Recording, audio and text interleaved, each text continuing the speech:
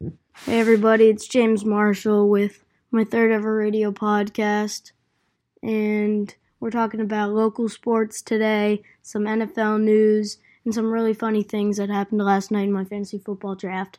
So let's get right into it right now. First topic is Victor Cruz retiring from football officially. The guy who's known for the salsa and winning 2 Super Bowls with the Giants has finally hung up his cleats and now is going to go work for ESPN.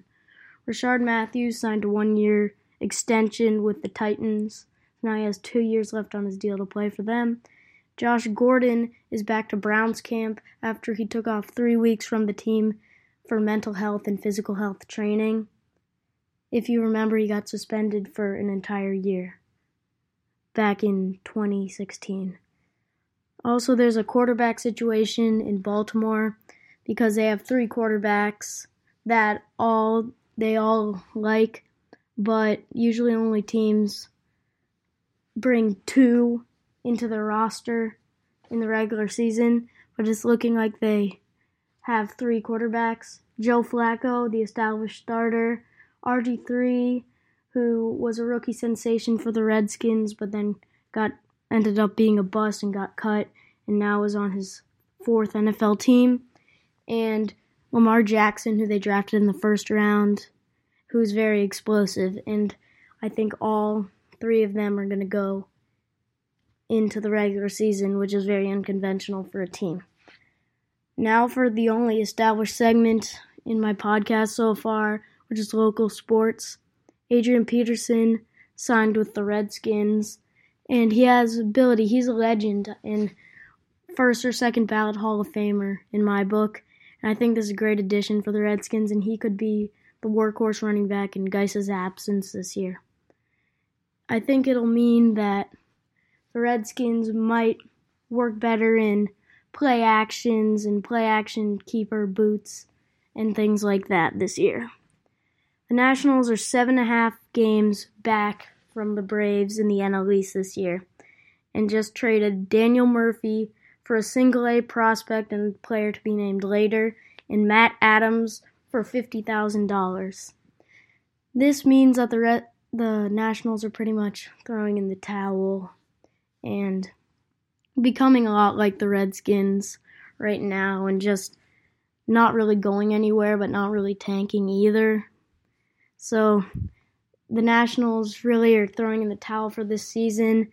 I think traded away maybe their best player on the entire team, the best hitter on the entire team, and he just brought so much to the clubhouse that is really hard to replace. And I'm going to now give you the 4 reasons why the Nationals are doing what they're doing this year and not in first place cruising in the NL East. The first reason is injuries. We started off the season with Murphy injured for like half the season. Rendon got injured.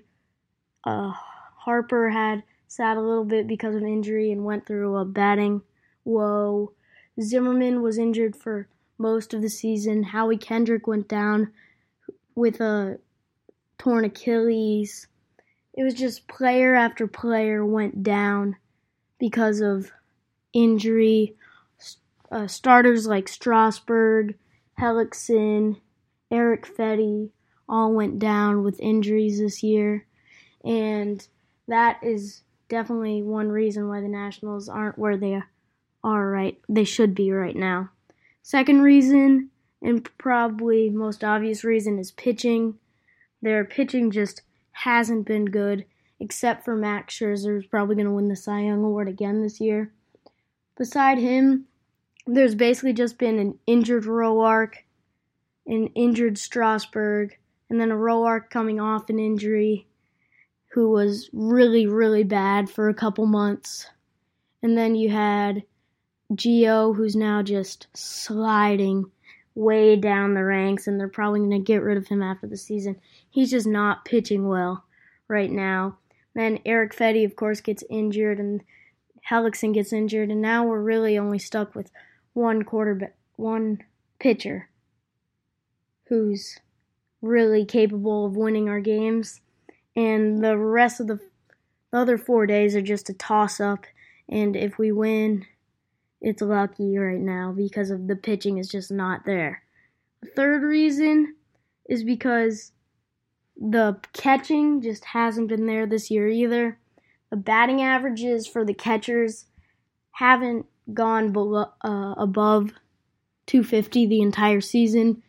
Spencer Keyboom's hitting under 200. Matt Wieters was hitting under 200 for a long time, and he was injured for a long time.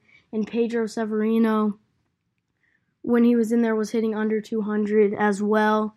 And Pedro Severino just couldn't get on page with Roark or Gio, and therefore got designated right back down to AAA Syracuse.